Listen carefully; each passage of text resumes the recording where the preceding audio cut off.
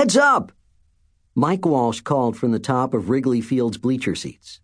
His cousin Kate Hopkins stood at the bottom, near the first row.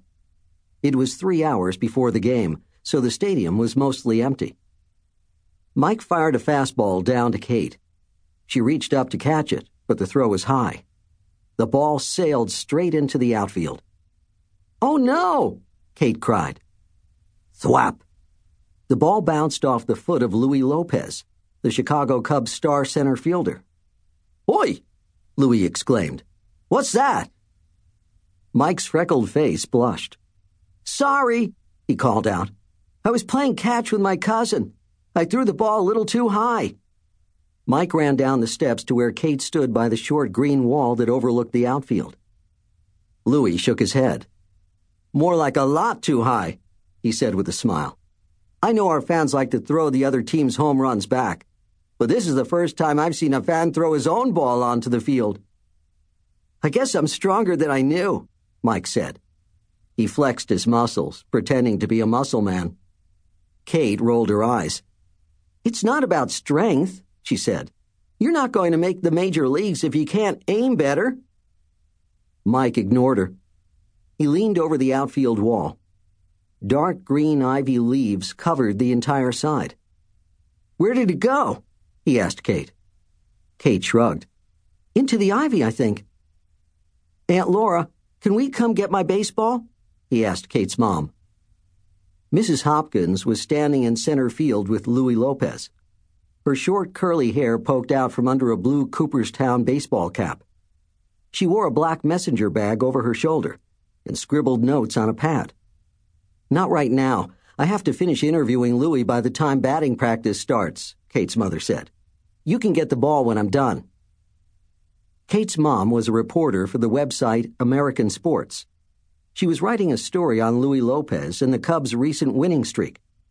Mike, Kate, and Mrs. Hopkins had taken a train to Chicago from Cooperstown, New York, the day before.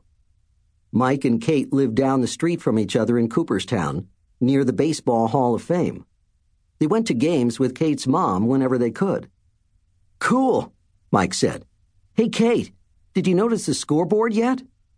He pointed to the scoreboard. It was wedged into the back corner of the park, towering over rows of bleacher seats. "It's huge," Mike said. "I read that no one's ever hit a home run into it."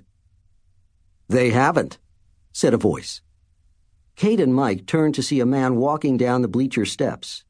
He had a short black crew cut and wore a shiny blue Cubs warm-up jacket. "I'm Paul Thomas, media director for the Cubs. Your mom wanted me to say hello," he said. "Mike's right. No home run has hit the scoreboard yet, but we get plenty of balls that disappear into the ivy down there." "It's kind of weird that a baseball park has ivy growing all over the outfield wall," Kate said. "Doesn't it mess up the players?" "Our players love the ivy. Wrigley Field just wouldn't be the same without it," Mr. Thomas said. P.K. Wrigley had the ivy planted and the scoreboard built in 1937. His family owned the Chicago Cubs. They also owned a big chewing gum company. That's why Wrigley Field has the same name as the gum. "Then why don't home runs stick to the scoreboard?" Mike asked. He winked at Kate. "Get it? Gum? Stick?" "Ouch, that's bad," Mr. Thomas said. "You'll have to let me chew on that for a while." Kate groaned. "Okay, enough." Mr. Thomas held up his hands in surrender. "Your mother's almost done with her Louis Lopez interview. I'll take you to the field." Kate and Mike followed Mr. Thomas down some stairs to a hallway under the bleachers. The gates had opened, and fans were starting to come in. They passed a food cart and turned into a long, narrow room filled with shovels, grass seed, and chalk. "What's this room for?" Kate asked. "It's the groundskeeper's room," Mr. Thomas said. "Maybe you'll meet Mr. Lee later." On the other side of the room, Mr. Thomas led them through a door onto the grassy outfield. "Wow, Kate, look at this!" Mike cried. Wrigley Field spread out before them like a ballpark from a postcard. 2 green ribbons of seats wrapped around the field, from first base to third. The famous ivy-covered outfield wall rose up just behind where they stood. Beyond the wall were the bleacher seats. The giant green and white scoreboard rose from the pyramid of bleachers. Here and there, workers were setting up for the day's game. Louis Lopez waved them over. "I know you can use some work on throwing, but are you any good at hitting?" he asked Mike. "You bet I am," Mike said, nodding. "I hit a double in Little League last week." "Well, how about you and Kate stop by the batting cage under the bleachers tomorrow morning? I need to work on my swing to keep our 11-game winning streak alive," Louis said. "But I can let you two take some swings as well." "Sounds great," Kate said. "I'll bet I hit more than Mike does." "No way," Mike replied. "But if you do, I'll hit them farther." "We'll see about that," Kate said. Then she thanked Louis, saying, "Muchas gracias, Señor Lopez." Kate was teaching herself Spanish. She tried to speak it whenever she had a chance. "Call me Louis," he said. He tipped his cap to Kate, Mike, and Mrs. Hopkins and sauntered off the field. Mrs. Hopkins put away her notepad and checked her watch. "I have to head back to the press room," she said.